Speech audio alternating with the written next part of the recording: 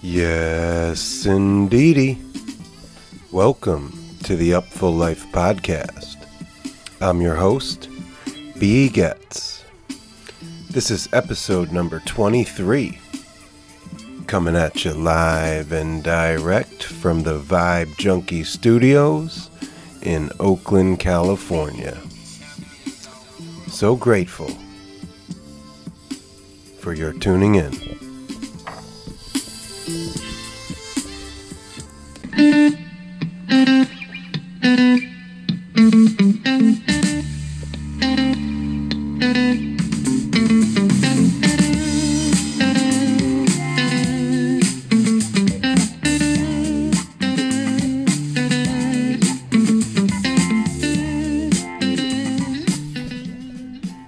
And before we get started here on episode 23 of the Upful Life podcast, I wanted to take a moment and give thanks and show some love and shine a light on Backline. Introducing Backline, the music industry's mental health and wellness resource hub. In the wake of several tragic losses in recent months, more than 50 music industry professionals have banded together to launch an industry-wide mental health support initiative, Backline. A hub for artists, industry professionals, and their families to quickly and easily access mental health and wellness resources. Backline has partnered with leading support organizations and care providers to streamline access to services, specifically geared towards the music industry. That includes the Sweet Relief Musicians Fund, Anders Osborne's Send Me a Friend, VA Way, and more. So this was put together by a number of individuals, including CEO of Level 1, Hillary Gleason, who was kind enough to be a guest on this very podcast, episode 20. So this is a new endeavor for her and a number of other influential folks in and behind the scenes in the music business, not the least of which Miss Kendall Corso, formerly Kendall Deflin, who until recently was the creative director at Live for Live Music and somebody I know and love and have worked with for several years. So with Hillary and Kendall in the mix, you know it's going to be a worthwhile endeavor with intention and integrity. It also includes folks like their friend Tori Pitarelli, as well as Ben Baruch, Nadia Pressure from Madison House, Joshua Knight from the Paradigm Agency, Jay Sweet from the Newport Folk Festival, and of course Peter Shapiro from Brooklyn Bowl and Lock-In, and a number of others. So I wanted to take this week's thank you and offer a deep bow to Backline. You can check them out at backline.care. The website will start as a referral-based system where professionals will assess visitors' needs and lead them to appropriate resources. Backline's goal is to provide a network of on-demand mental health services available at no or low cost for industry professionals, with a focus on addressing the unique challenges and stresses of our space.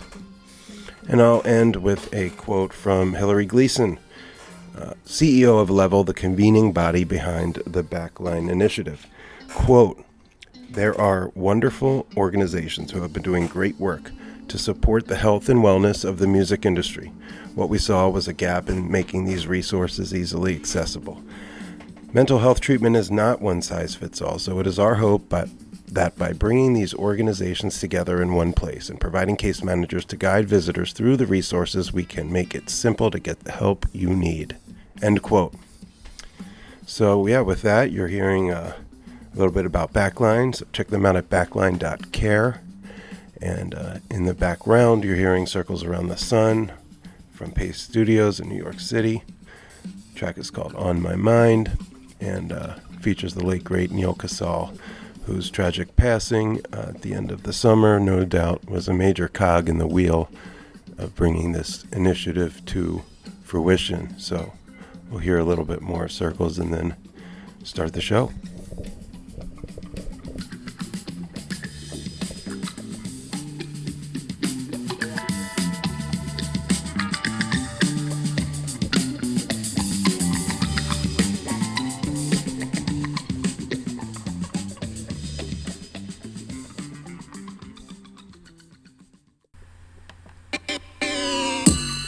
I do it with the bad boos. 116th Street bad boos. Kimono on a suit, looking like a cape. So ahead of my time, I should probably wait. Lady on my arm, lady on her arm. Leprechaun down with the lucky charm. Taking out your whole team like I'm Black Bond. Nigga, they ain't got no D like a strap on. Yeah, they probably got 100 failures. Yeah, I probably got 100 tailors. Chiefin' like I'm Bobby in the Whalers. I don't force it, I finesse it. Madam in the hooded dresses, I be blessed. You can tell a lot from appearance. You can really spot what you fearing. I heard Morgan Freeman got a hearing. See, I never trusted that earring. Uncle, tell me what you talking about. Ooh, you slide me too, you sleazy. Tell me what the message. In the midst of all, I swear go you. Yes, indeedy. Back, episode 23 of the Up for Life podcast. I just wanted to shout out and large up Smasheltooth, our episode 22 featured guest. Really tremendous interview from Ashley that was very well received. Got a lot of wonderful feedback, and it opened a lot of dialogue in the community. Brought some new listeners to the show, so a deep bow of gratitude to Smasheltooth for her appearance here on the Up for Life podcast. If you enjoy the show or want to reach me or comment in any way, feel free to email the show at b.getz@upfullife.com. That's b.getz @upfullife, upfullife.com.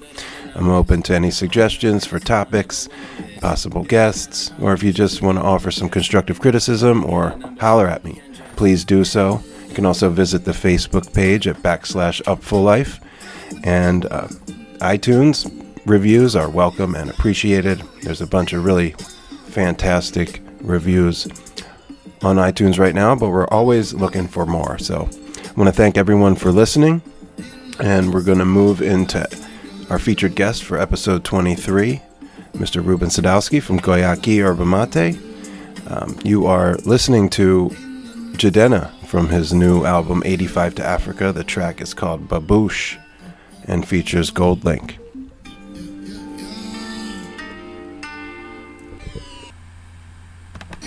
This is a song called Indigo Dance.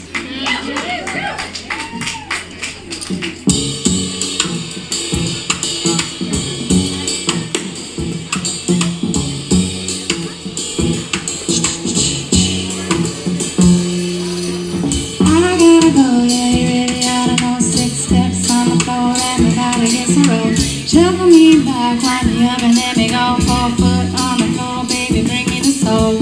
Swing me back, swing me low. Side step, out of bed and even do the Tootsie Roll. Booty rounds and songs, keep me all night long. I can walk tiptoe, give me Louis Armstrong. Swing low, swing low. Come on, yeah, baby, drop it like it's hot. New Orleans, second line, throw it to the top. For episode 23's featured guest, it's an honor and a privilege to welcome REUBEN SADOWSKY to the show.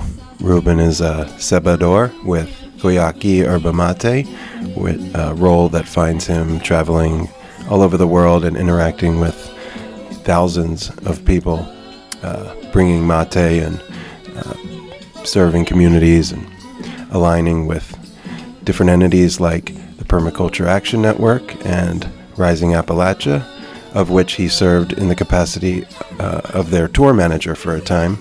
a story that he recalls with great joy and fondness. We talk about a lot of stuff, and instead of giving you a whole rundown about what's to come, I'll just ensure you that it's an engaging and diverse conversation, not only about his role with Guayaki and the work that they're doing around the world and back in their land in Salt Spring Island in British Columbia, but also REUBEN's humble roots in Aspen, Colorado, and his prolific adventures in myriad of action sports, including skiing of all kinds and surfing, paragliding, speed flying, and beyond. So he relates a lot of gems and stories from those experiences, and how they've empowered him to kind of just seek the flow state in each and every endeavor in his life. So I found this interview to be quite inspiring and enlightening. REUBEN happens to be one of the most interesting guys I've ever met. So I'll have to say, move over Dos Equis, dude. There's a new sheriff in town, and his name is REUBEN. And for the next 50 minutes or so, you'll hear why. In the background, you're hearing Indigo Dance from Rising Appalachia, live from Jazz Fest After Dark, One-Eyed Jacks on Sunday night, the second weekend of Jazz Fest this year. And we talk a lot about REUBEN and my crossing paths through the years from Envision to New Orleans to Burning Man and etc. So buckle up and pull up a chair and listen to REUBEN SADOWSKY of Guayaki, Yerba Mate on episode 23 of the Upful Life podcast, and I'm your host, B. Getz.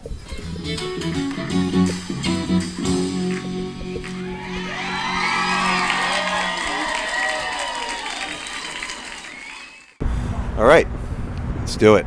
This is the Upful Life podcast. I'm your host, B. Getz, and I'm here in San Francisco, sitting here with REUBEN SADOWSKY. Pronounce the last name right? Yeah, totally. Awesome. REUBEN has been a friend of mine for several years now, and we counter each other at like all these amazing events. So we're coming to you live tonight from Planet Home, which is a first-time event here in San Francisco where REUBEN's here in the capacity with Guayaki Yerba Mate and their Come to Life program. So first things first, what exactly is Planet Home from your perspective? I think that using their verbiage, it's a solutionary conference. So, we get so much bad news about, the very real things happening on the planet, but especially here in the Bay Area and, throughout the world, there is a lot of good news. And it seems like we need to focus not only on the incoming problems, but on the solutions that we need to bring forth to overcome them. Rather than just focusing on the bad, it's about promoting the light. Well said, well said. And I noticed there's a concerted effort here, how would I say it, to kind of place the onus on what we can do instead of reactionary, proactive, and sort of maybe frame things in a different light instead of this doomsday nature that seems like this era is full of doomsday prophecies, which are likely true. If you were to listen to Bill Nye a few minutes ago, pretty frightening stuff, but at the same time, even his message was positive. And I thought that was really remarkable about Planet Home. It's not what I expected. And that's in a positive way. Yeah. Let's talk a little bit about what you're doing here. You're here with Guayaki Yerba Mate, and I want to talk all about the company and the Come to Life, but I just got out of this pod with headphones and this amazing program that I just watched. So what is that about, specifically what you're doing here at Planet Home? Well, so I'm here. I help run the marketing for Guayaki Yerba Mate. It's an amazing company, been around for 23 years, and probably one of the best examples of, a truly regenerative business model, which you hear the word regeneration a lot right now, which is good. To me, that means, a system, a piece of land, a business, a person that not only is sustaining and taking care of themselves, but continuing to be able to do so. So it's taking sustainability to like thriving. And I'm really lucky. I get to, the most simple version of what I do is I share mate. And being a sharer of mate, being in service, is being a cebador. That's the name, that's the job title we all have. But it's, of course, many things more than that. We're making digital content. We're doing activations of our own all over the country. We're partnering with events. We've got our own, Come to Life is a media house. It's a good news network for the regenerative movement and the regenerative paradigm. And this is a really cool crossover because my group, which is mostly focusing on the Guayaki marketing, and works in tandem with Come to Life, which started as Come to Life Music and is now Come to Life Media, which, as I said, is the regenerative good news network for the regenerative movement. And it's really focusing on musicians, artists, activists who can not only spread the message of what we're doing in the rainforest, what we're up to with all the amazing things in the company, but we really trust the artists, we trust the activists to be our guiding compass. And so we've made all these different outlets where we can really support their work.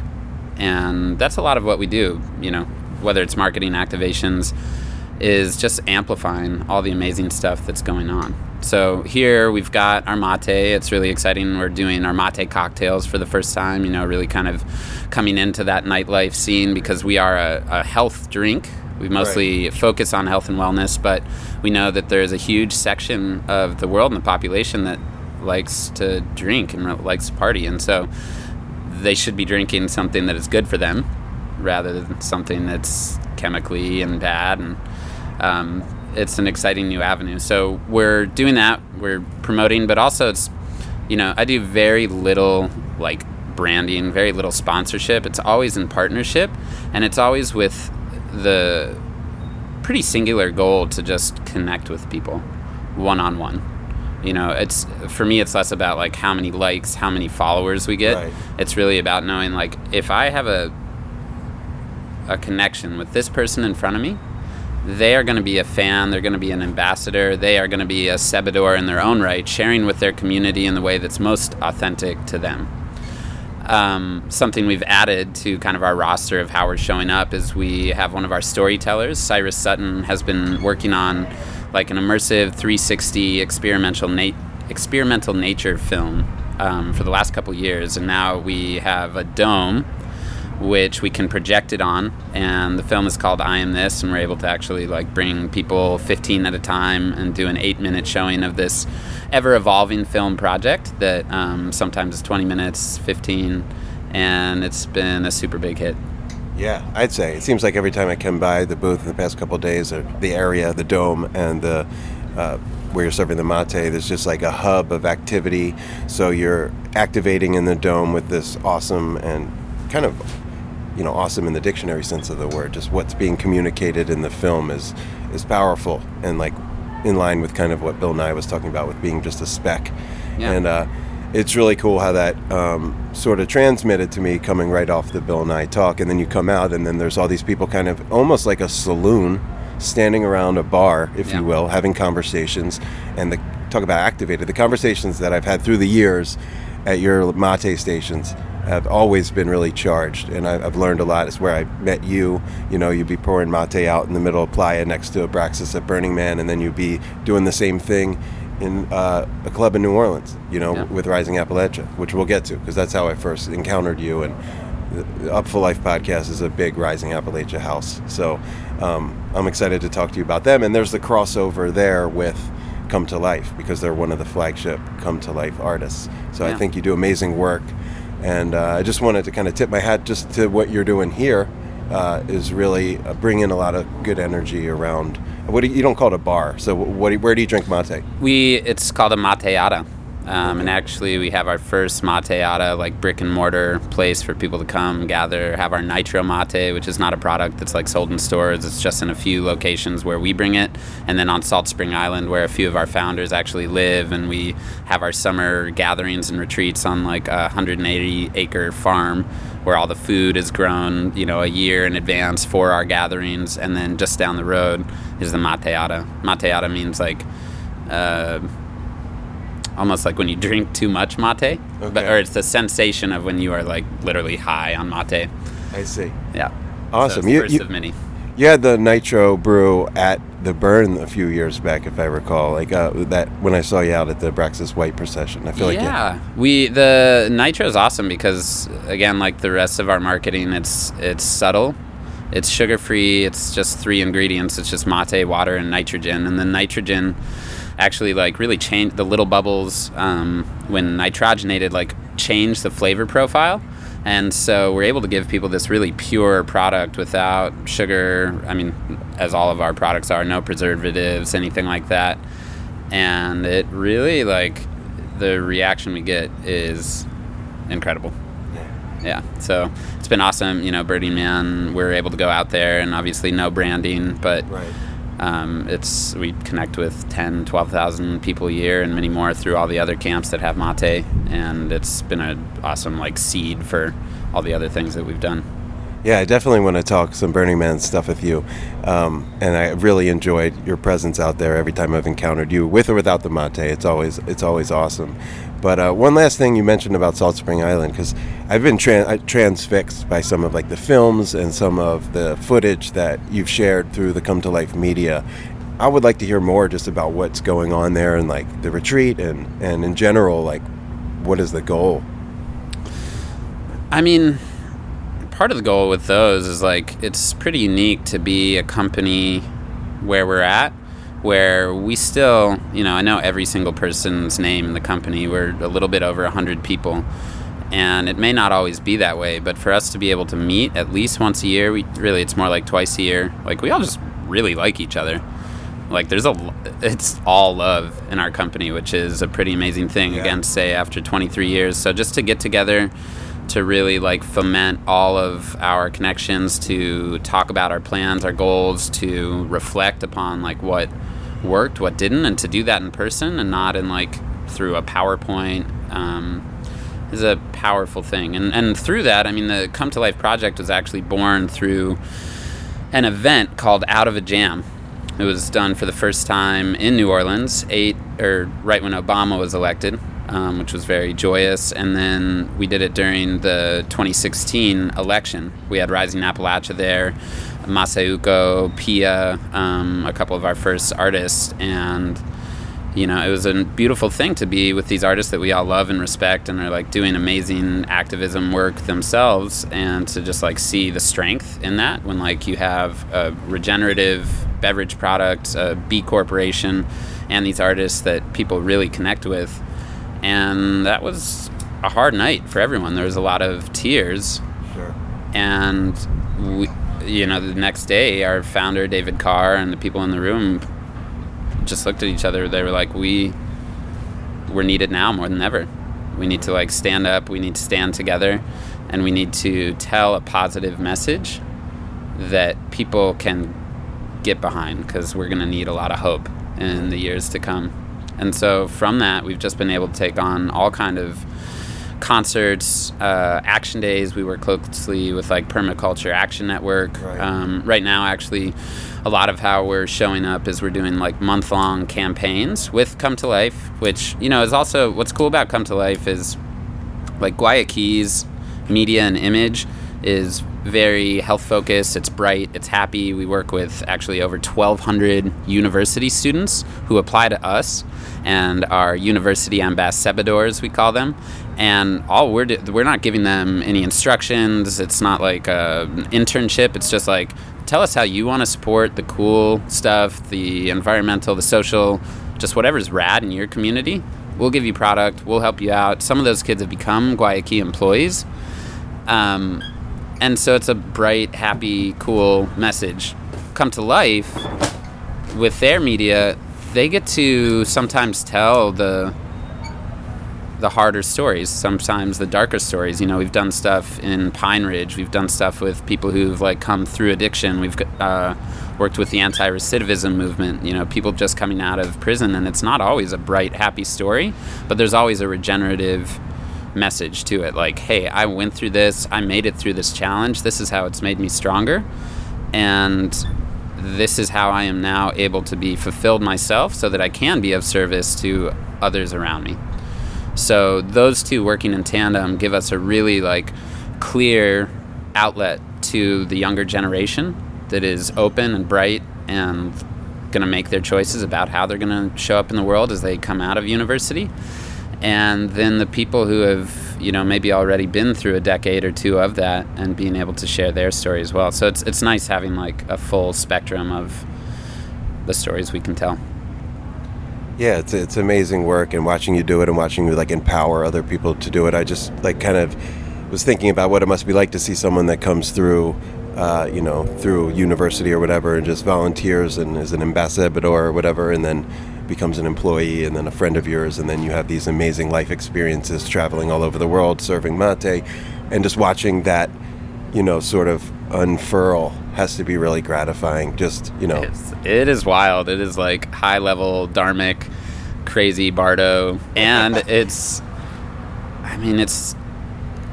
beautiful. It's hard to believe that it could be so good. We're very aware that most people in the company are in a really sweet spot, that we are really privileged to work for such a rad company. To like myself, I grew up in Aspen, Colorado, to amazing parents who were artists. My mom was the first female ski patroller and a World Cup racer. It's like I didn't have a lot of baggage coming up, but I think that's why I have just sought out challenges my whole life. That's why I've sought out production. That's why I reached out to the company after I had done my own production company and brought artists into this place that was kind of lacking. Aspen is an amazing place, and the Aspen idea of having like,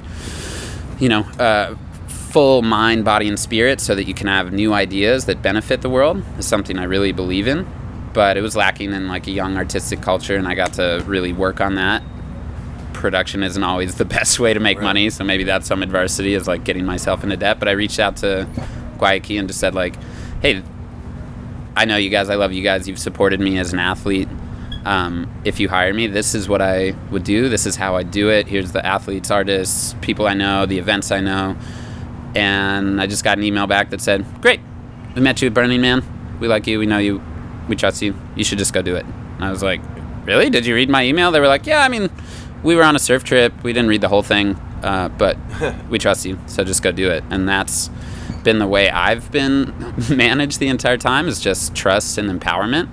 And that's how I've learned to like manage others, and I've been able to bring on almost 12 of my friends into this team, people I've known my whole life or new friends.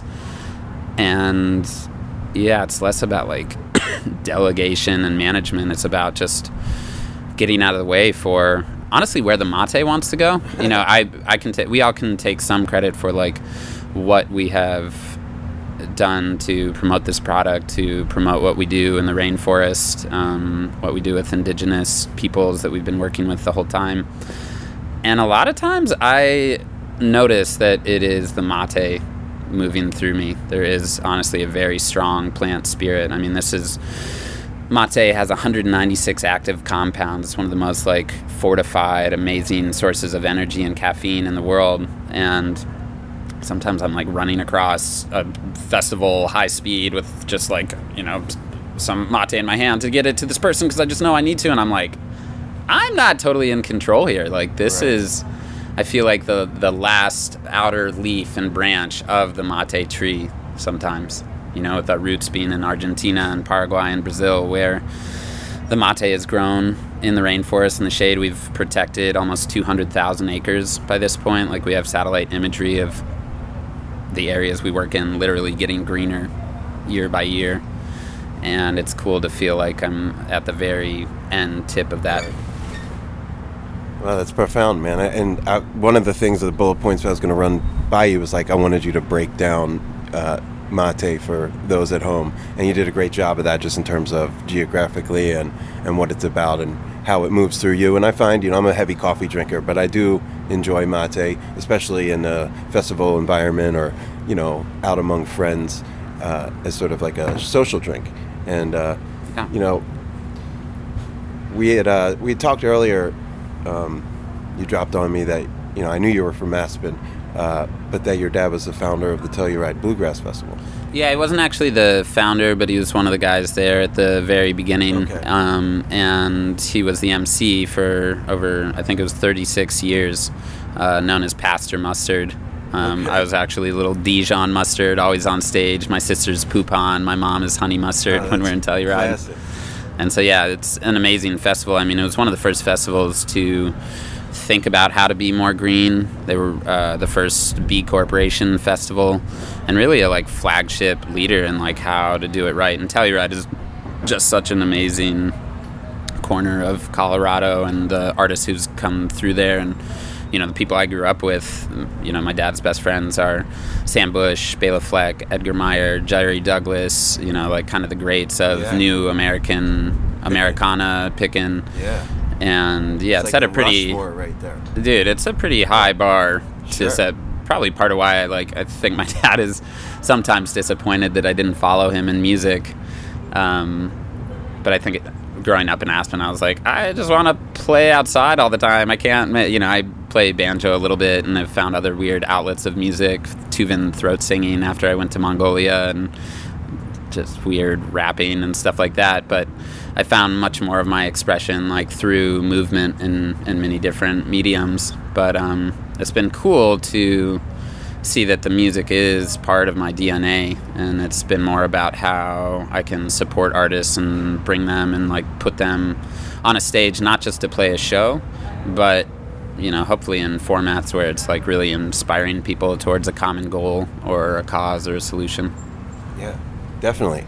And so interestingly enough, because you mentioned about being outdoors and stuff, and you know, I don't know you really outside of the music festival or mate world, if you will, but just judging from some social media or stories you've told or things I've heard about you, you're all over the world really doing adrenaline junkie, like incredible, intense, slightly dangerous stuff, which it runs in a definitive juxtaposition to like the cool, calm, collected, chill cat that I'm around everywhere but the dance floor, you know. So how did Colorado obviously is a harbinger of those type of activities, but maybe just tell the people a little bit about how you found your way into like chasing whatever that energy is that makes you like jump off a mountain, or like the crazy ski stuff that you do, and whatever the gliding is, like just go there. Yeah, well, you know, a lot of people see that stuff as being an adrenaline junkie. Adrenaline is what happens when things go wrong. What I really feel like I'm chasing is flow, you know, and it's flow sports, it's flow movements, and obviously, so some of my first access points to that, I started skiing when I was literally like 1.5 years old. It was, you know, my focus through most of my young life. I did moguls, I did park and pipe. I was on the Free Ski World Tour for a while. And, yeah, I mean, there's so much, you know, that so many ways that we like all compare each other to each other, like in the world of cities and social structures, but in nature, you know, you can never truly overcome it, but like you can push your own boundaries any day, anytime, especially when you live in a place like Aspen, which is unique in its geology, ecology, and proximity really to like so many forms of sport. And then that evolved to, you know, climbing. I've climbed El Cap a couple times, done it in a day. I got into paragliding and skydiving in college, and then that turned into speed flying. Speed flying is like a smaller paraglider, a quarter the size and about 4 times as fast. One that I can use it in the winter with my skis on, and it's fast enough that I can take off, take back down, touch back down again, and it's pretty much the coolest thing in the world. I mean, I've taken off from the top of the Eiger before and flown 6,000 feet to the valley floor.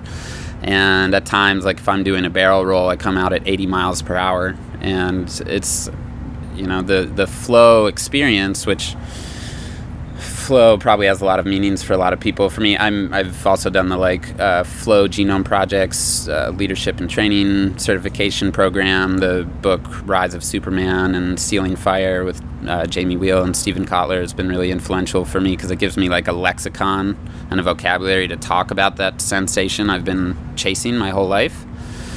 And it's amazing. I put as much time as I can to like being outdoors because it is so rejuvenating. Chasing that thing is like, you know, leads to a lot of growth. And yeah, being calm and collected is the only way to do it. It seems sometimes like daredevil stuff, but some of the bigger flights of my life are things I've been preparing for 8-9 years.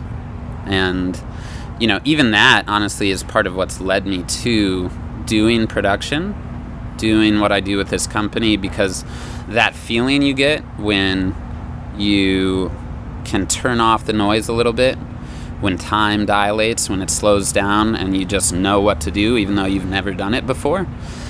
I found that when you are working with other people, when you're doing production, when there's so many variables coming in and it's so challenging, that feeling that only lasts for sometimes a couple seconds or a few minutes when you're whatever, surfing, skiing, flying, that stretches out sometimes to days or even weeks when you are in a heavy production flow. So, I think that's why I'm still so engaged in finding the way to do whatever you want to call it, the conscious parties, the formative events, the things that can inspire people beyond just the group around me. And it's because also you get to experience group coherence, group flow. And it's a special feeling to chase. Indeed, man.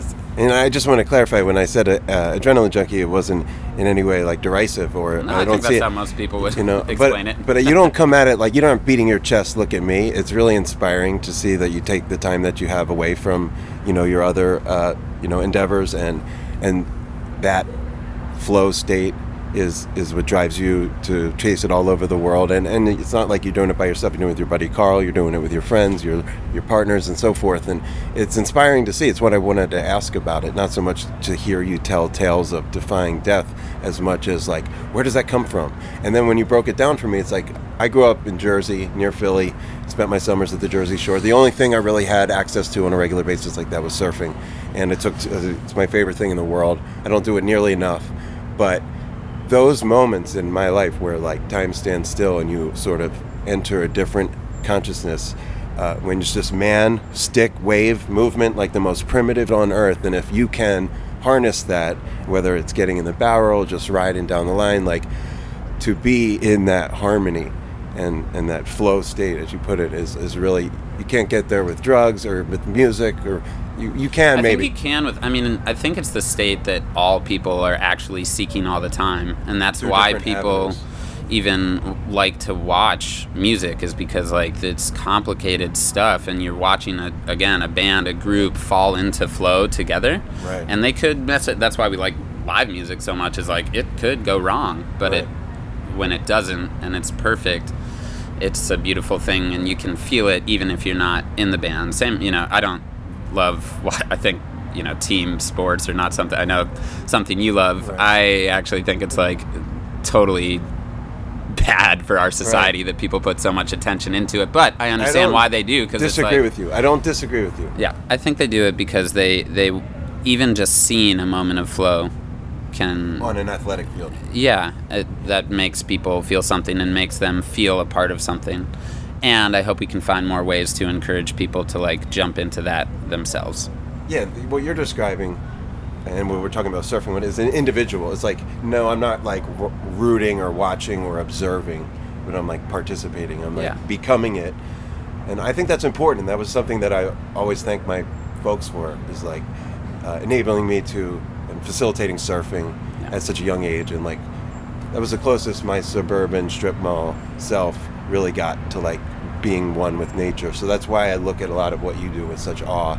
And it's not it's not something that I could have ever really seen myself doing, but when I see somebody that I know and admire, respect, my friend, it's really just epic, so I feel, thank you for sharing it with the world, totally.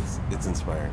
I know it's hard. I don't actually post or do that much, but I do have enough people who are dude, please, I am loving your adventures, and I'm okay. If that is inspiring for you, great. It is.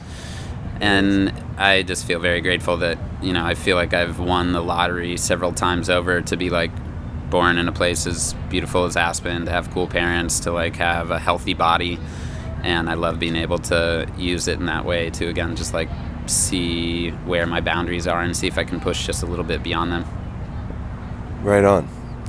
Yeah, and you had said earlier, we were talking about musicians falling into the flow state, and other than what I'm talking about, whether it be with surfing or the different endeavors that, take you all over the world in search of that.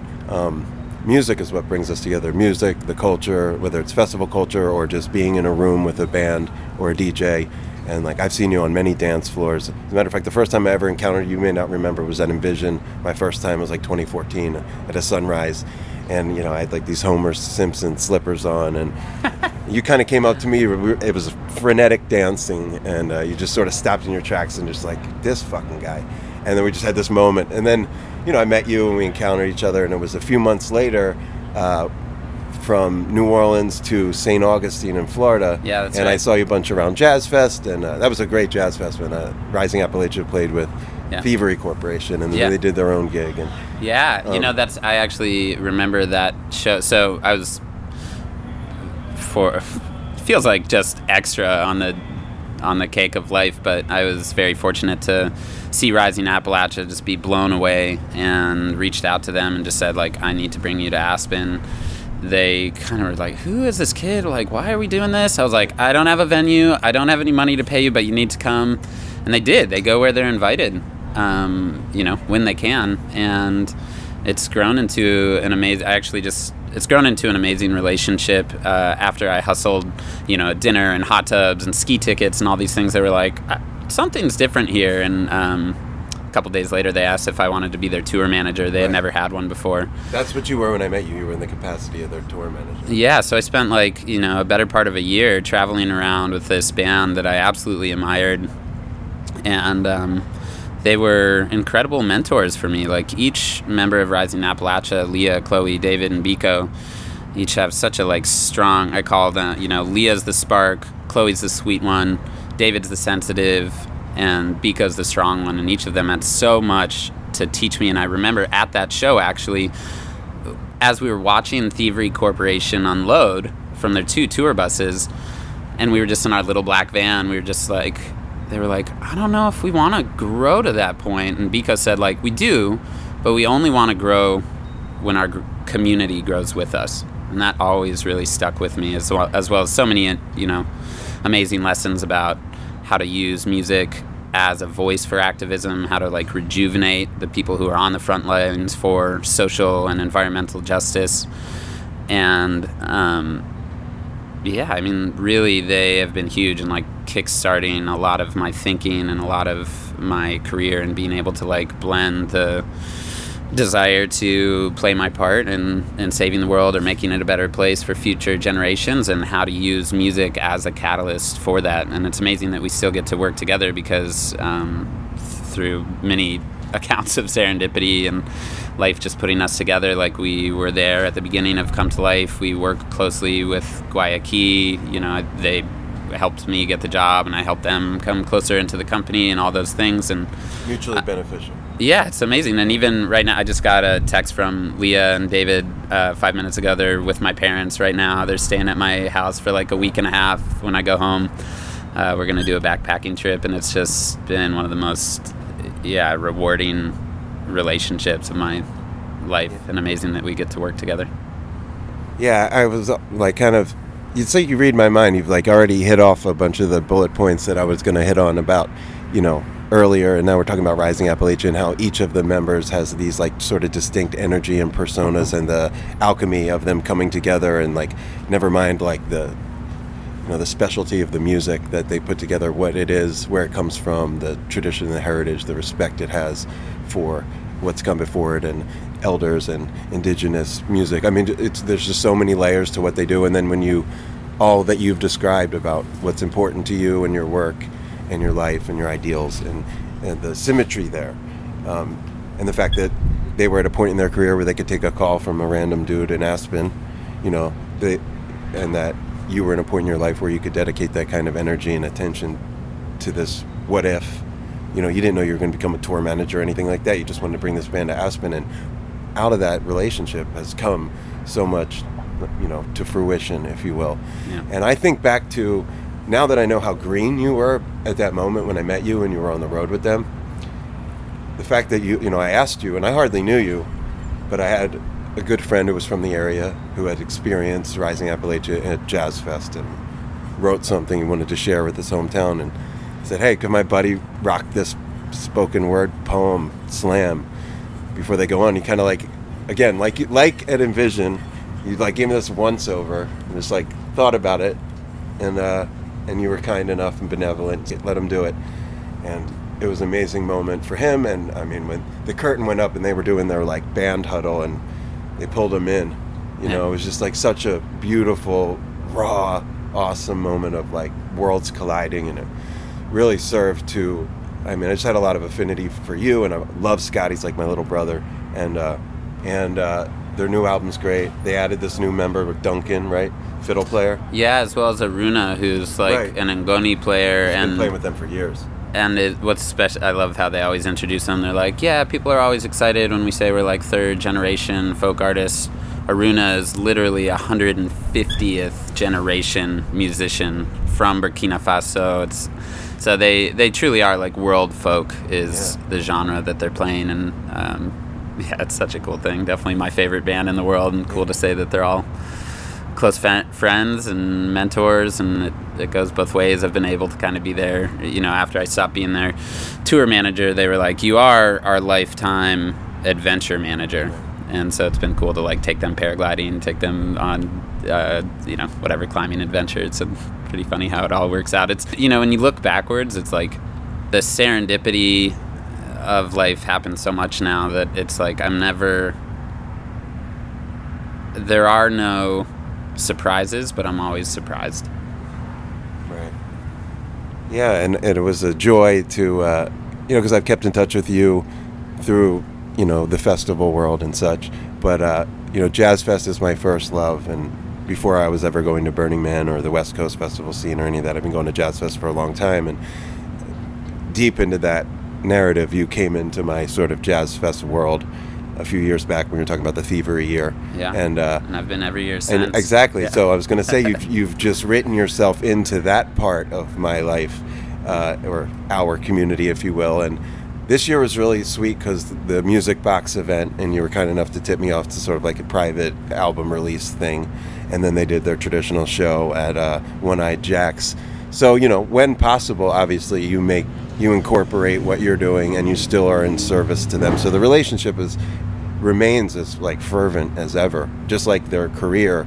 You said they added Aruna, Duncan, so they're performing as a 6-piece now. Yeah. And sonically, it's really opened up a lot of new avenues for where their music can go, and you can hear that on the Ley Lines record. Yeah. Yeah, man, it's cool. I mean, same as they do. It's like they know and I know that the more... It's same as like when I'm skiing. Like, skiing alone is cool, but for every friend that I'm like cruising down the hill with and I know how they ski and how they turn, you know, my experience is amplified. And I think that's the same with music, and that's why people like the big jams and like to see collaborations. And they really do leave a lot of space to like support the people around them, and I try to do the same.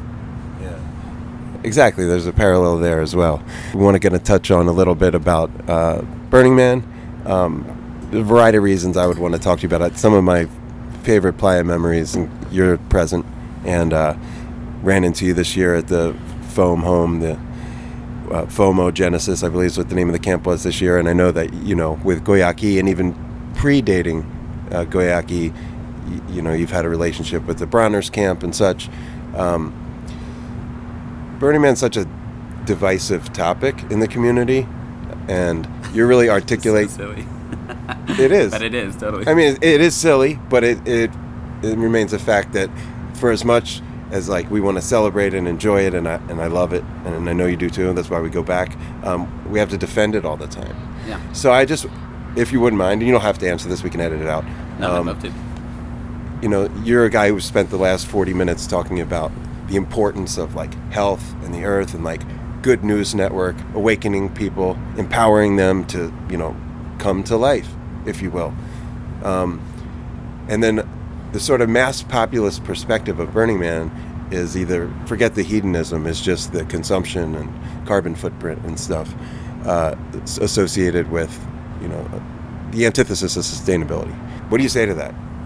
Well, yeah, I mean, it's even beyond sustainability. Like, the reason I keep saying regenerative is, like, regenerative to me is also being real. It's about being a stoic and actually looking at the chessboard ahead of you and not pretending that some things aren't there. Like my company, Burning Man, everything we do is creating waste. If we pretend it's not, then we're not going to find the right solutions. And I've been going, this is my 11th Burning Man in a row. And it's been a place where I can go. I've had many personal transformations. Like I said, that's where I met like the Guayaki founders and how I got this job. And even the way I met like the Abraxas crew is I actually organized a ninja attack against them because they come out as the Tsunamurai, and it failed horribly, and they made me do push-ups and kind of made me their ninja bitch. But Tim's big on push-ups. Yeah. But through that we forged a lifelong friendship, as you do with many challenges if you decide to take them on. And yeah, I mean, I'm also a rational optimist. It's like if you look at the meta numbers of a lot of things in the world, like we're doing really great in a lot of ways. I don't think we are with climate, but like humans are living longer, living better lives, more people living a higher standard of living, less children dying at childbirth, like less people for disease, famine, warfare than any other time on Earth. And Burning Man is a good example of like, yeah, we could focus on how much gas goes there, but also we celebrate and laud the people who are taking a vacation somewhere. And I'm sure it wouldn't be that hard to calculate like how many gallons of jet fuel equal what goes into Burning Man, and it's probably what happens in a single day for one airline, and so it's like we do need to rest sometimes. We do need to generate or rejuvenate. We do need to like find inspiration to keep going, to like get back into the game, and Burning Man is like one of the best examples in the world of how to do that. And it can be looked at as a hedonistic party, but anyone who actually goes knows that it's about the magic, it's about the art, it's about like the inspiration, about the connections you can have with people. And they're doing real work too, whether it's Burners Without Borders, whether it's like Burning Man's actual civic engagement with cities all over the country, all over the world, with regional burns. There's more good being done through Burning Man than like most real work, not just like this is what we aspire to one day, or wouldn't this be great, but like no, we're going to mayors, we're going to governments, we are going to like city planners and showing them how like the power of just putting more art in their city can make real change in people's like happiness, health, and beyond. Personal transformation turned into, because I love the transformational culture of the West Coast. I love that it's largely about personal transformation, and I feel very strongly that where that needs to be taken is like if you are able to be full yourself, then you're ready to be in service to others, and they're a great example of that. This event is an awesome example of that, and that's, I feel like, the next step after you heal your own trauma, which can be very ongoing, but after you like become aware that that journey is your own to take on, then you can help others do the same. Indeed, and that's what they mean when they say you take that Playa Magic home and apply it the other 51 weeks out of the year to not just your life, but your community and those around you. That's definitely what I've gotten out of the burn, and it's encountering folks like yourself and, myriad others who have, in one way or another, illuminated how I might be in greater service.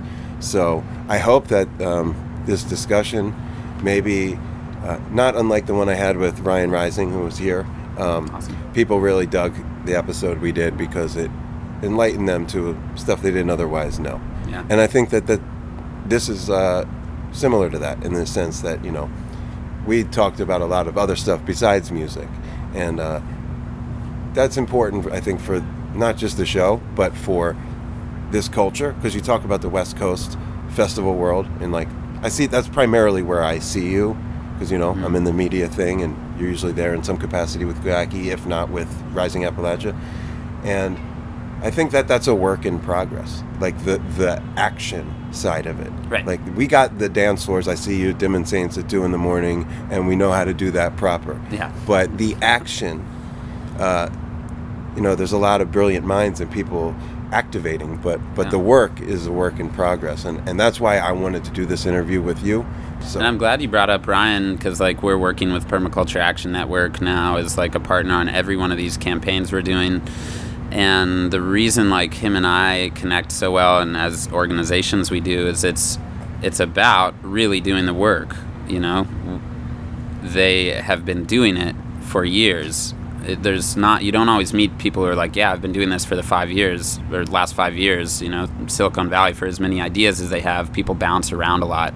You know, they've got this huge idea, it's going to change the world, and they're doing something different in 3 months. And so I really like and respect the people who are boots on the ground, actually moving it out of the West Coast. You know, it's been amazing for us to do campaigns in Austin, in New York. We did in New Orleans. Yeah, we did a month in Uruguay and Argentina this year. And as a company, we're starting to go more global. And yeah, it's cool to take the like lessons and ethos that we've learned on the West Coast and just do it and go out there and actually learn the lessons. And it's not that I'm not into the like moonshots and the big ideas that you find here in the Bay, but I want to see them put into action, because like you're gonna learn stuff along the way, and if you bail when it gets hard, then you're not in the right spot, or it's not the right idea. And so it's rad when things are like, hey, this is kind of simple, it's not necessarily easy, but it's definitely needed,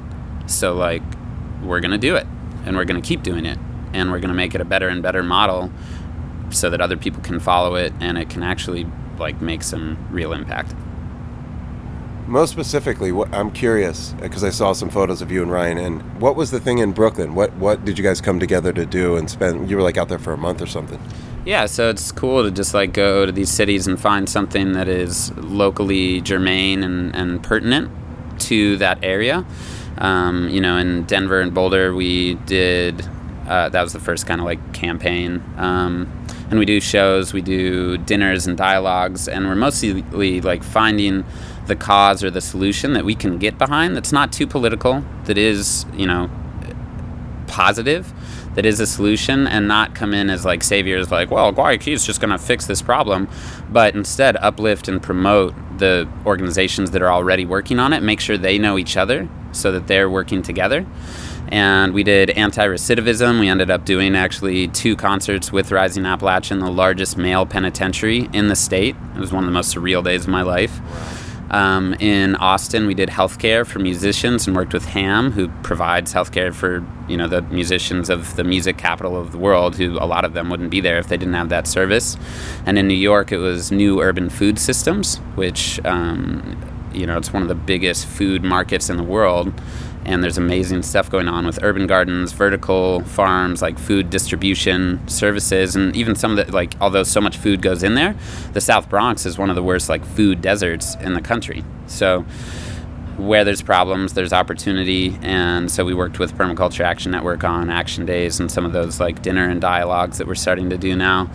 And then in LA in October, which is where we're headed next, is green spaces and tree planting. You know, they made a 1 million tree kind of proclamation from the mayor's office a few years ago, and it's still being worked on. And it's kind of expanded to like tree TLC as well, because it's not just the sexy part of planting new trees, but actually taking care of the one there to like reduce the whatever they call it, the heat spot that a lot of cities create. So yeah, it's pretty exciting. We're working with like tree people, tree folks, Kiss the Ground, which does like soil workshops and courses on like the importance of soil health, which is actually the most important thing for us to be doing, along with tree planting. For trapping carbon is actually done through like the mycorrhizal fungi that's in the soil that sucks the carbon that the trees are catching, and then they trade it for the minerals through the mycorrhizal fungi.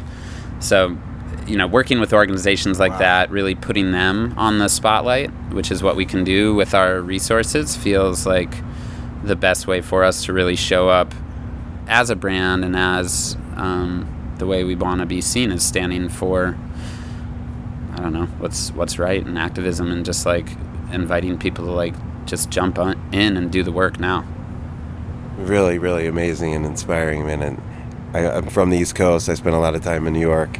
And I just was always curious about how you were taking what we're talking about here, this sort of activation and mindset, and really boots on the ground in a place like New York. And there's a lot more I want to talk to you about, but we probably got to wrap it up. So we'll do a part 2 in like a year or two. Great. And catch up on a lot of this stuff. I wanted to say, obviously, thank you. And it was a great walk down memory lane. And now I got lots of material to bring up off the air where I need further explanations.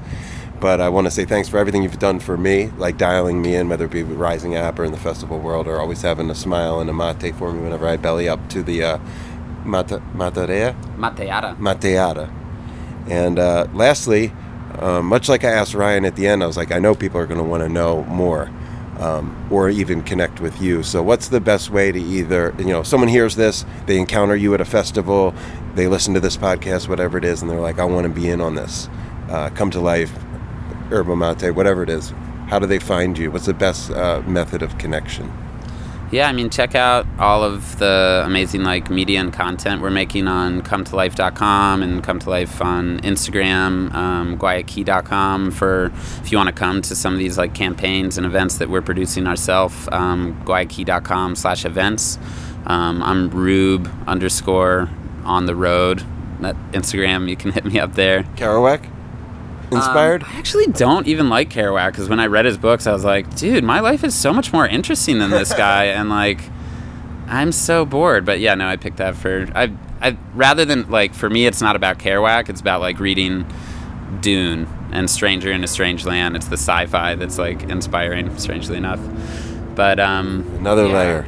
I mean, let's just meet in person. You can find us at places like Lightning in a Bottle, Symbiosis when it happens, when we're doing these spots city by city. We'll probably be in San Francisco and Chicago next year. And, when people sometimes ask, it's a very different paradigm for us of how we can support people than, let's say other energy drinks like Rockstar and Red Bull, how they have, it's slapping a sticker on someone, sponsoring them. But I have a lot of respect for what Red Bull has brought into the culture of the sports that I hold dear to my heart. But it's cool that what we get to stand for, rather than going big and doing backflips, is activism, social and environmental stewardship, and connection and community. And when people ever ask dude, I love mate, I drink it all the time, can you sponsor me? I always kind of turn it around on them well, happy to give you some mate, especially if you're sharing it with your community. But what I would ask you is what are you doing to engender community? What are you doing to support the world around you, especially if it comes to regeneration, sustainability, social, environmental action, and stewardship? That's a good note to go out on, man. That was really well stated and articulate and empowering, man. It makes me want to go out there and do some important work. Yeah, let's do it together, man. Yeah, we already are. I love seeing you, B. I always especially in New Orleans and around, I see you and I'm I'm in the right spot. That's funny. Thank you, and it's humbling to hear that. But when you said that to me at Burning Man, we were standing there naked in the foam dome, and you're like, now I know I'm in the right spot because you're here. And I was like, man, I couldn't have said it to you fast enough, because I feel like when I'm around and there's REUBEN, it means that I'm in the place to be too. So we're both in this spot, and it's a joy and a pleasure to call you a friend, and thank you for the interview. Yeah, thank you, man. I'm really honored to be able to just sit down with you, and I love you, and this is I love podcasts, so I'm really excited. This is the first time I've done one, and I hope it's well received, and would love to do more in the future. Yeah, people are going to ring you. They're going to want to know more. So with that, I'm going to sign off here from Planet Home on a Saturday night in San Francisco with Reuben SADOWSKY of Come to Life in Guayaki, Yerba Mate. This is B Gets the Up for Life podcast, and we will see you next time. Booyah!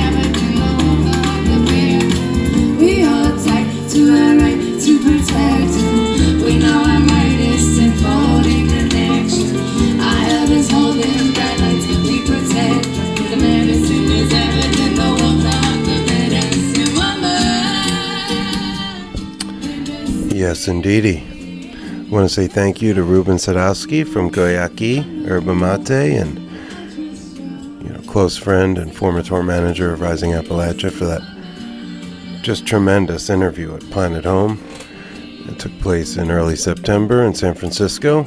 In the interview, you heard us, or really me, tell the story of when I asked Reuben if my friend Scott T could recite a poem before they took the stage. Rising Appalachia took the stage in St. Augustine. It was a few days after Jazz Fest 2014.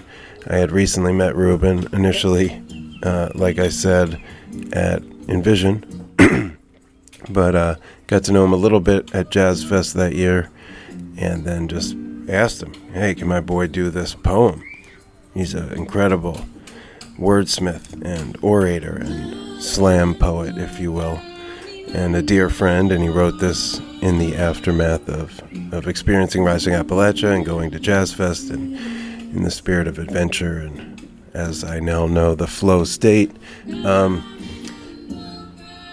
Reuben allowed it, and Scott delivered an impassioned poem to the good folks of St. Augustine, Florida in May of 2014. So through the wonders of the internet and the magic of YouTube, I have that poem to play for you right now. So we're going to reel off the Scott T opening for Rising App slam poem. It's the best way I could put it. It's a 5-minute piece. It's well worth your time. And then at the end of that poem, we'll be back with Beau Williams, tour manager and production manager with Lettuce.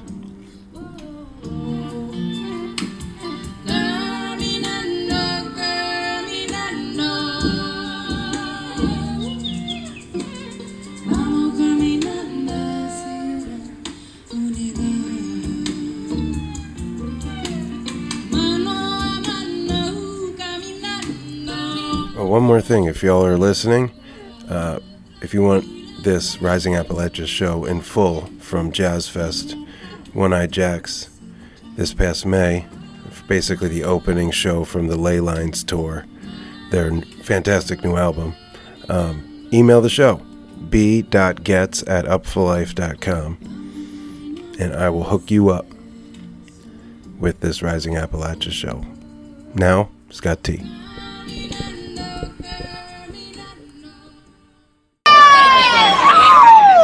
Has anybody seen my queen from New Orleans? I thought I saw her last night in a dream, standing on 2nd and Dryad. She had feathers in her dreads and said she come from a place called Trinidad. And last night, I wish you would have seen us the way we was dancing uptown at Tipitina's, the way she moved her hips. She was my voodoo queen, and when I kissed her lips, she called me her Zulu king. Now she's gone, exists only in song, but you don't need the words to sing along. Sip your spirit, and you may hear it, the symphony of soul. Boundless and free as you and me, into nothing you should mold. Limitless lands never outlined by man, sing lullabies for the stars. In the language with no words would be heard if you listened with the heart. Since from the very start, you know beyond knowing exactly what is true, then fight your whole life to remember nobody is smarter than you. Class is in session. Life is the lesson. Now is the time to pay attention. Us versus them, again and again. TV telling me of my enemies, but I'm busy making friends. Things get hot when I forgot. Usually it's motivated by fear. Felt the reception of the resurrection, found joy in the taste of tears. And suddenly, this whole thing feels like a dream I can remember clear. Us locals live in love, caught a glimpse from above, and now everywhere is here. When I'm done being busy being who I think I am, I'll finally be with it and you'll see a new man standing boldly. Or rather, I'll transcend gender and all you'll see is the plan unfolding. A manifestation, a mass realization that Earth is one nation, but not under God, for we are within God.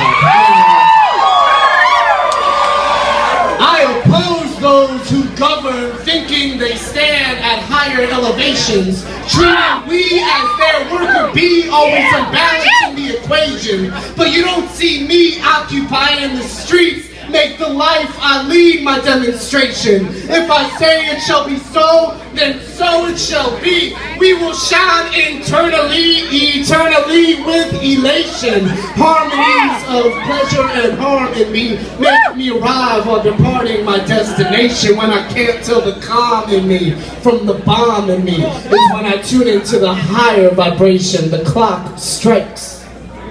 Now is the hour. Don't touch the lights. People have the power.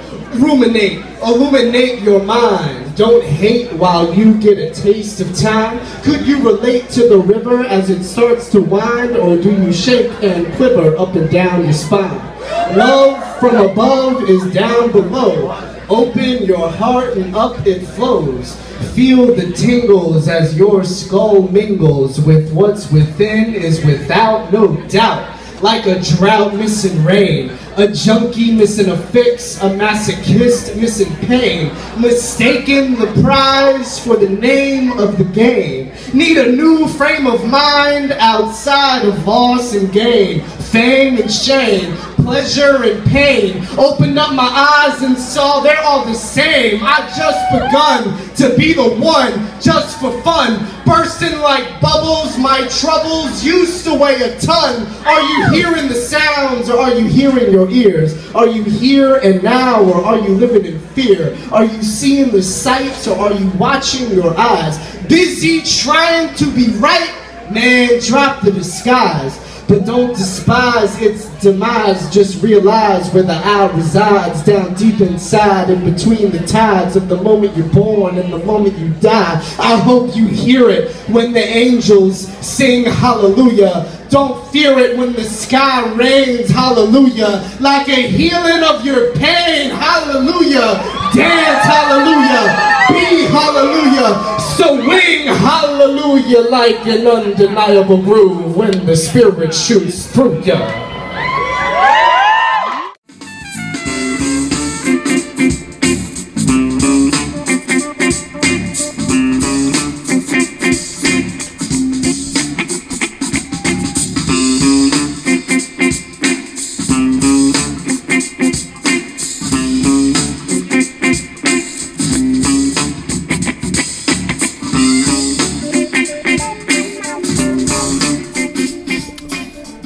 Yes, indeedy, that was my man Scott T dropping it like it was hot back in May 2014. Now we're giving you a second interview here with my man Beau Williams. Beau is the current tour manager and production manager for Lettuce. You know, this is a big Lettuce house here at the Up for Life podcast. And I've had this interview in the chamber since Swanee Rising, so that was back in April. And it was kind of herky-jerky because we were backstage. Lettuce was going to go on in a couple of hours. Beau was getting set up at this behind the amphitheater stage. You know, mid-festival, final night. Lettuce finishing the whole thing on their throne on the amphitheater stage. So Beau's a busy guy, but we'd been trying to angle for this interview for a hot minute. So I had to kind of edit it, cut it up a little bit because there were some peeps in and out. You can hear the band raging in the background. And it's ironic because, as you'll hear, Beau has, got his start at Swanee, and a lot of the folks that have worked for Lettuce and have moved on to other situations, etc., have really, humble roots at Swanee, Spirit of Swanee Music Park in Live Oak, Florida. So it was cool to interview Beau there, very apropos. We shouted out a bunch of folks in the fam and talked about his journey from, volunteering at the very first Bear Creek to, the meteoric ascent of his run with Papadosio, and then the move to Lettuce and how his responsibilities and job and his whole thing just flipped on its axis. But here he is, killing the game, Beau Williams. And he drops a little bit of knowledge about what's going to happen with some Lettuce shows that have been recorded. And this was before the album came out, so there's a little teasing about the album that's Elevate that has since come out. At the time it was untitled, but we knew it was going to drop on June 15. So we talked some of the Elevate recording process, as well as how they captured the symphony gig that Lettuce did with the Colorado Symphony back in November 2018. So Lettuce Heads and the Let Army will be pumped to hear all of this stuff. And if you're just a fan of the music business, industry, production, or just a really awesome American dream type tale of just finding your path and going for it and deliverance, Beau Williams is a great example of that. He's a really swell dude. I'm proud and honored to call him my friend, and really stoked to put this interview out that we did some time ago. So I cut and pasted all the little portions together. It's like 20 minutes with Beau, and then we'll be back with the Vibe Junkie Jam of the Week, but not before the climax of this jam from Rage Fest in New Orleans, Lettuce, back in May.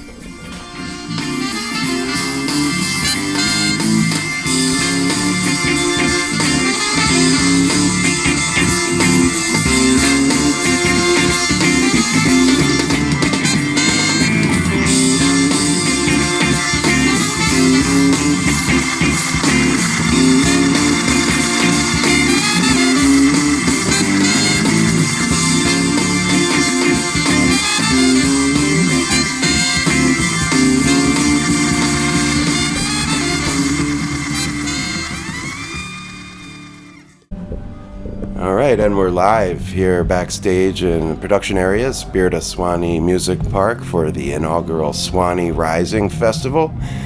This is the Up Full Life podcast. I'm your host, B. Getz, and I have tracked down the elusive Beau Williams, who is a man of many hats, but currently a tour manager and basically do everything behind the scenes with our favorite band, Lettuce. So thanks for coming on the show for a few minutes at this busy time. Thanks so much for having me, B. Yeah, man. I mean, I've said to you before, I wanted to do like behind the scenes stuff and not just get the artists and whatnot. And it's perfect that we're here because I met you here long before you were involved with Lettuce. Yeah. And you have a storied and personal history with the Spirit of Swanee Music Park. So perfect spot for us to catch up and just kind of get your story and give people like a peek behind the window of how it all happens for you. Yeah. So let's start here at the park, man. What was your virgin voyage here? What was the first time you visited here, even as a fan or whatever? The first time I came here was the first Bear Creek. And I came here with like 30-something volunteers that were like the stagehands, if you will, the guys doing all the labor and whatnot for the stages. And we camped out, we hung out. I ended up coming back the next year, or being asked to come back with a couple others. It was like a group of 6 of us, and we were like the first employed stagehands of the festivals, or of Bear Creek, if you will. So we kind of like worked our way up from there. Worked many events at Swanee, and over the years went from pushing cases to running stages to running the events. And yeah, basically just kind of like came up through the ropes. But yeah, I owe a lot of it to Swanee, for sure. Right on. Yeah, I'm one of the folks when I think of, people that I know from coming to festivals here, and it's, you're part of that fabric or whatever. So, you were here for the first Bear Creek, and a lot has changed since then. Maybe talk a little bit about what you see now that you come back all these years later. How has the park sort of streamlined or advanced what they do here, as opposed to, say, when Bear Creek 1 was in 2008? Oh, dude, so much. So much. Especially this stage we're at right now, the amphitheater stage. I mean, we've seen it go from just the wooden rafters to now it's got like steel reinforcement. There was no real way to like, a lot of things we do on stages like rolling risers allows us to like pre-stage the band before they go on, so we can push them out instead of like have to like try to plug everything in 20 minutes, and there was no like, it's not that there was no way, there just was not much space. So they tried to build out wings, and the wings weren't big enough, so they tried to they knocked down these backstage walls that opened up the stage a lot and made it a little more functionable. And then now they've installed they've got a concrete slab in the back, they've got a garage door where they can build a stage out, and it's just been great. I mean, there was a while back where a tree fell through the stage and really hurt it. And then that was actually the moment we were able to come in and kind of reinforce it and make it a lot better. Before then, I mean, it's always been like the sacred symbol of the park. So everyone's been hesitant to do a lot of, things structurally to it. And now, as the park's grown as a whole and had a lot larger events and just more plentiful events throughout the year, they've been able to put a lot more focus on, the functionality of the stage for sure. And it's been great. So it sounds great, man. It sounds great out there. It looks great, and it seems like things kind of like run pretty tight ship-wise. I don't know, maybe there's chaos backstage, but it doesn't appear that way from the audience. It seems like it's just a really, really streamlined effort here at the park. That's all that matters. Exactly.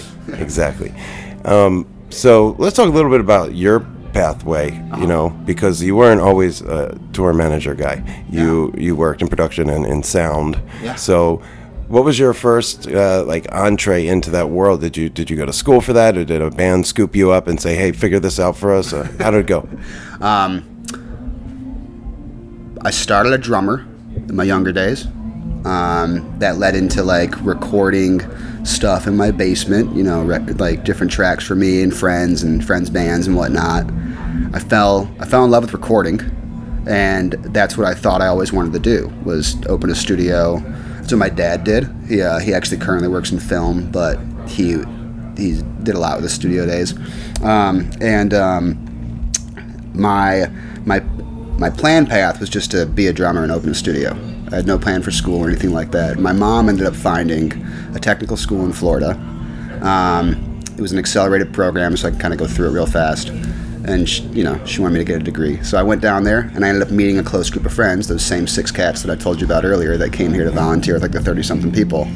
And we shared a common likeness for music as a whole, just live music as a whole, and just kind of, always fed off each other, both professionally and as friends. And those same core 6 I work with all the time still. We're still really close. But went to that school, started doing recording there, fell into recording live shows, and then I would do live DVDs. So me and a good friend would go record the shows. Then we had buddies that had a camera crew, and we'd sync it all later. Bands liked the way the shows sounded on the recordings. They asked me to start doing their live sound. That's kind of how I fell into live sound. And then going, I guess Swanee too, going through the ropes of, I was mentioning, pushing cases to running the stages to running sound to running the events, production. I was able to grow that way. And then eventually I was mostly doing event work for a real long time, just strictly events. And then eventually I ended up touring, had a couple bands just say, you're coming. And we went out. So yeah. That's awesome, man. I was thinking about how you said about, that crew of 6 dudes that you showed up here and volunteered with at Bear Creek in 2008. And it was just such humble beginnings, such basic, let's throw a festival, really don't know what we're doing here. And then now what we see, what happens here at Halloween and even the smaller events like this one, it's not unlike the band that you work with, where it was these 6, 7, 8, whatever at the time it was, dudes that went to Berkeley together and the brotherhood, and they all decided we're in this together, and here they are all these years later still working together. Totally. I mean, have you ever considered that before? No, I never really thought about that. But yeah, totally. Yeah. How did you basically make the decision that you were going to go on the road and do live sound, and this is going to be my gig? Was it something that happened where you knew right away you were going to be, this is your thing, or did you have to be convinced, or was it the success of one of the bands that you worked with for a say? I had no idea this is where I was going to go. I basically showed up at that same festival, got my ass kicked, and liked it. You know what I mean? Just really worked really hard, met a ton of people there that I hold dearly to this day. There's a lot of camaraderie in that world. Oh yeah, and especially at this place. It's all just very family oriented, and that's kind of what I've held close to my heart since day one. to really make sure everything's family oriented. On the road, we're all like a really close network, band and crew, everyone's equal, we do a lot of fun things together, we all hang out, we're all friends, there's no like separation, and it's just a really good thing. I mean, I met half of our crew at that school, so like we all kind of just stayed together over the years. So Andy and me met there, Daniel I met there, was doing our lights now. Hunter I met in Atlanta, his brother I'm close friends with and went to school with there. So like we all kind of met in Florida and stayed together, and went from there. It was great. But yeah, exactly, it's a lot of camaraderie. Yeah, man. So before you guys or you at all were working with Lettuce, was Papadosio the first band that took you out, or did you have some other bands before you got with them? I went out for several months with a band called Donna the Buffalo. That was the first tour I ever did. I saw them here. Oh yeah. That me and actually Hunter's brother Cam, we went out there as their sound team for several months, and then after them, I was working at a festival, and I was stage managing. And Papadosio, they had like trailer issues. They ended up showing up pretty late, and we got them on stage real fast. And I'm pretty strict on like times, so I was pretty strict on their time. And I ended their show when it was supposed to end, and they were like, "Well, come on, give us one more." And before they knew it, the way they explained it is before they knew it, their gear was off the stage, house music was playing, the trailer was packed, and they had no idea what to do. And then they approached me about hiring me. So that's how that one happened. That's awesome, man. And then you had a long run with those guys, right? Yeah, we were together for about 6 years. Me and actually Daniel, who's doing our lights now, we're out forever. D was with him. Had great success and stuff, and you got to like watch that happen in real time. What was that like? Oh yeah, I mean when we started with them, it was like 4 lights Daniel owned in a small trailer, and we would like, me and him would be in like his mom's minivan rolling around while the band was in their van rolling around. We'd do like, 11 people in a 9-passenger van, like 11 people in one hotel room, sneaking everyone in the back, and then by the end of it, we were headlining Red Rocks and doing full bus tours. So yeah, there was a big watch of growth for that band for sure. Well deserved. Yeah, and that's insane just for that to be like your first go around too, really. So like, it's not like you toiled in a bus for a decade, before you guys hit the big time, Yeah, we were all on it together, So at a point in time, you decided you're going to make a switch and start to work with Lettuce, and not everybody has the good fortune to go from a band of great success like Papadosio, lateral move to a band also different kind of success but great success like Lettuce, and you're at that time still doing sound for Lettuce, right? Mm-hmm. When did that happen, and what was that transition like? Well, my really good friend Whitney Wangsgard tour managed the band for a really long time. We love Whitney. Whitney, very close friend of mine. We worked together for many years in the event world. She was always running. We started here together. I met her at Trinumeral 2008. That was a festival we did together there. That's where we first met, and then really clicked, and then did a ton of events every single year together, and kind of like came up in the event world together. She always ran the artist relations and like hospitality side of things, and I was running the production side of things, and it was great. Same network of friends, same team, back to that like family vibe, and I remember when she called me when she got the Lettuce gig, and I was like, that's so cool. She stayed with them for a while, and she had asked me to come out a couple different times, and I was doing different things. I was with Papadosio doing a couple different bands. I was doing different festivals, and the time came where I needed a change. You know what I mean? I just like needed a bit of a challenge. Just a different pace, if you will. And I was kind of like tossing back and forth what I was going to do. And she called me at the same time and was like, "Hey, I need somebody for Lettuce," and I jumped in. So I was doing the band's sound and just their production management, and she was handling all the touring, logistics, and stuff like that. And then eventually, Whitney jumped into another band, and we were trying to find another tour manager. And the one job I promised myself I'd never do was tour managing. Just because there's like a whole different personal dynamic, like you really got to learn people. Production, you're like, okay, the gear's got to be here at this time, it's got to be set at this time. It doesn't matter what has to happen to make it happen, make it happen. The crew, you can be like, it's going to be rough, but it's going to happen. And tour management, there's like, you got to learn everyone's everything, from like, who likes this person to who doesn't like this person, to who likes to eat this and doesn't like to eat this, to who, likes an aisle seat versus a window seat, and who will sit in a van for this time of day, and who wakes up at this time. You know what I mean? Just like every single personal dynamic of every person you have to learn. And that was also a moment where I wanted a different challenge. And so I decided what better challenge than to take the gig that I said never do. So I was sitting in a field with Andy and one of our other lighting designers at the time, Blake. And we were like, it was one of those just brutal festival days. It was hot as sin. It was just muggy. Rain had come through. Nothing was really right at all that we advanced. It was just us sitting in a field, like being like, man, we really need another person. And that's when I thought of it. I was like, well, I can be technical and I can also, try to learn this. So what if I became the tour manager and production manager and just handled all the band's logistics? And then we hired another sound guy. That's when I called Hunter. And that way we could have, 4 production-oriented crew on the fly dates and stuff. So it worked out really well. We have a good time. Yeah.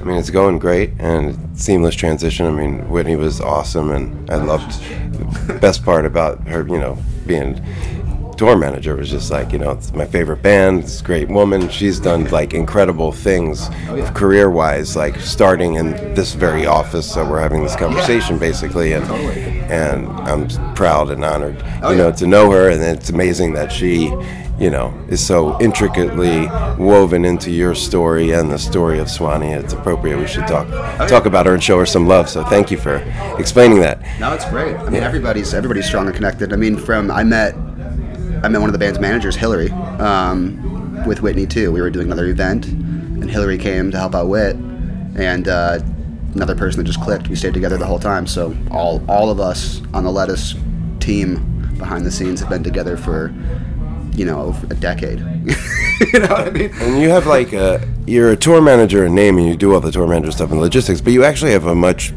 more wide net that you cast in terms of your influence on the Lettuce machine, if you will. You know what I mean? Like, you find yourself crossing over into just like all these other different roles too. It comes naturally to you. Sure. I mean, the best part about that whole like family camaraderie we were talking about is that everybody's not afraid to wear multiple hats, and everybody's not afraid to give input. Everyone's on the same page of driving, the band forward as much as we can. There's nobody who just treats it like a day job. It's very far from a day job, but there's not a single person behind the scenes that doesn't have the same forward-thinking vision as all the band members and trying to make it all happen. And it just really helps propel it with all of us having been closely together and working together for so long, knowing how each other work, being able to be friends and work together, especially in this world, is kind of intense, and it's great. It's not a better group of people. I was just going to say, like, this has got to be awesome for you when you talk about challenges, because you're about to get into like an album cycle and a lot of high profile stuff. There's a lot of great things, a lot of excitement. We got a lot of plans. There's a lot of cool things happening for the band. I mean, I definitely don't see anything staying steady or slowing down. It's just gonna keep going faster and faster. Yeah, it's a cool time right now. There's a lot of cool things in the works. Yeah, for sure.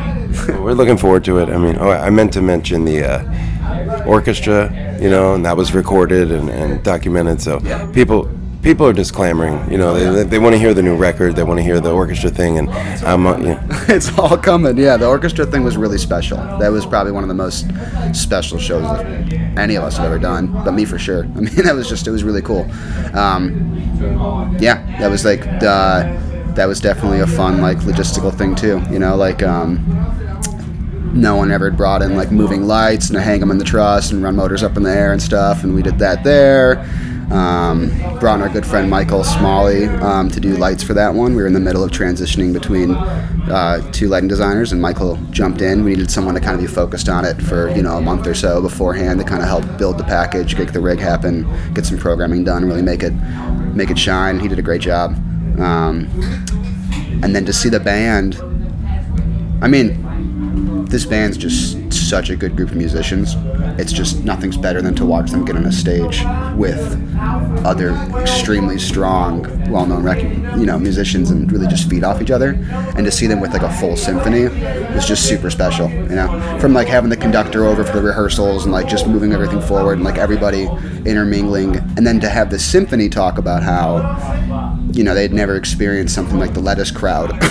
You know what I mean? Like, everyone came dressed to the nines, but like, I do a security meeting every night, and that was a really funny one, because they were like, well, what are we going to expect? It was going to be this, be that, and I was like, no, man, everyone's really cool, but like, no one's going to sit in those chairs. And like, they're probably going to get at the bar until it's time to play, so like, we got to get people to their seats, or we're not going to start on time, and then we get into like, the back end of like, where you have to end in this time by city law, or like, you get fined, and there's all these like, back and forth things, and I'm just like, well, it's going to be a great show, and then every musician, like all the lead, chairs and everything were like jumping up after and wanting to take pictures with the band, because they never experienced a crowd like that. To have like full blown, cheering and screaming and like running up and down the aisles, like they never saw anything like that there. So it was really cool.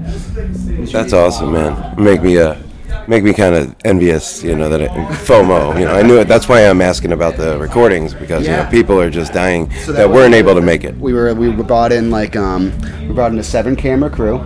7 camera. So yes, we brought in a 7-camera HD crew, a bunch of red cameras, what they're called. They're one of the higher end cameras you can bring in and have like a small footprint and functionality. And we brought in 7 of those. We brought in a boom, our whole jib rig, which is like one of those crane camera systems you see. So we put that behind the band. We had fixed angles, we had fisheye lenses, we had things like rigged up in the trussing, which is way above all the seating. And the Betcher Concert Hall is one of the largest symphonic halls in the U.S., and it's fully what we call in the round. So the stage is in the middle and there's seating completely around it.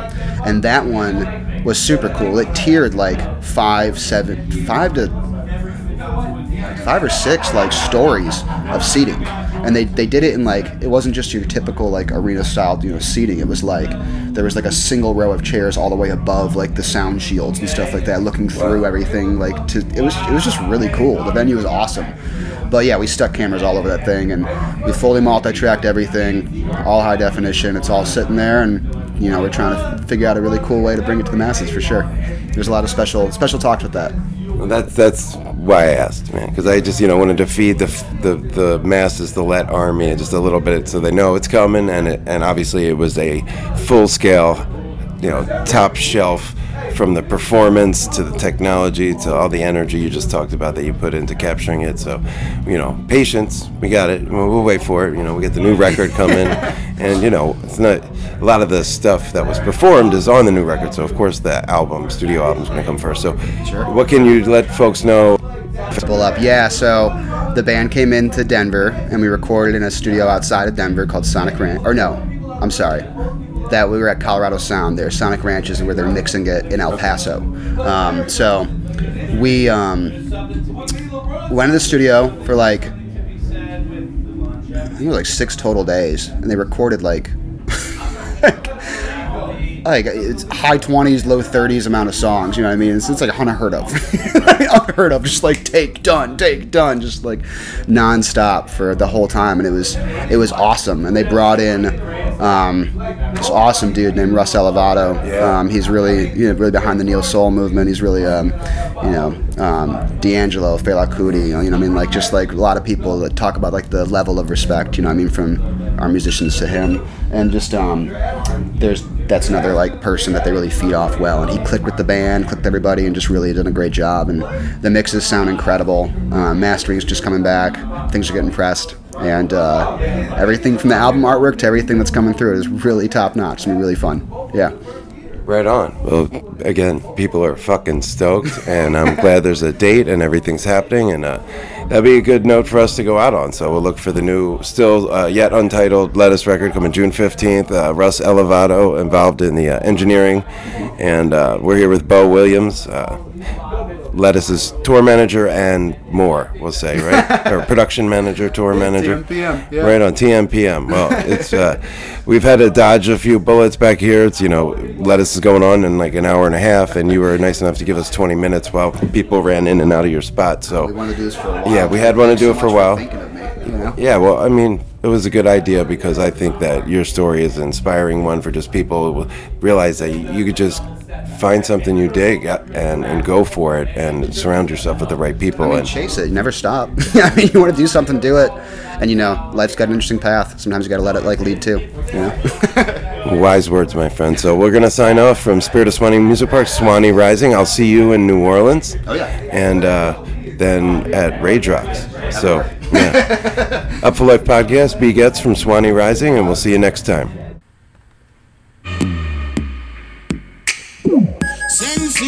Sensi. Bus vibe, smoke the good sensi. Everyone not search for the good sensi. Humble county out the herbs plenty. As it play along, it's an emergency. I feel load up the country urgently. Right now, Jamaica reap about 10 tree. Fly past Babylon in a me entry. Sackle me officer, just act like you no see. Ganja I go for more than a cent. Yes, indeedy. Want to say thank you to my man Bo Williams, PMTM of Lettuce, and longtime friend. Also, large up to REUBEN SADOWSKY, featured guest this week on episode 23 from Guayaki, Yerba Mate. And we really appreciate both of those gentlemen's time. Wrapping things up here, the Vibe Junkie Jam of the Week. We like to do it every episode, and I had the pleasure of helping Murillo release his new jam. So that track's called Booty. It's on his forthcoming album Colibri, which is due on the 18th of October, right around the corner. But last week we rolled out the song Booty. It's fantastic. I heard it at Burning Man for the first time when he rocked Abraxas to its core on the night of the Man Burn. And I've been a fan of Murillo for a minute now. I saw him perform back in the day at Bear Creek, though I didn't know it was him. He was a part of a Sound Duo, which played, I think, like 2009 or 10. And then came upon homie at Symbiosis 2016 when he tore down Silk Road in the charred remains after Suhan had just set the whole place ablaze. So Murillo been on my radar ever since, and bringing you up to speed with the brand new single Booty, which is on Gravitas Records or Recordings. And check out the feature premiere on Live for Live Music by yours truly. With that, I'm going to sign off for episode 23 of the Up for Life podcast. I'm your host, B. Getz, and we'll see you next time. Yes, indeedy.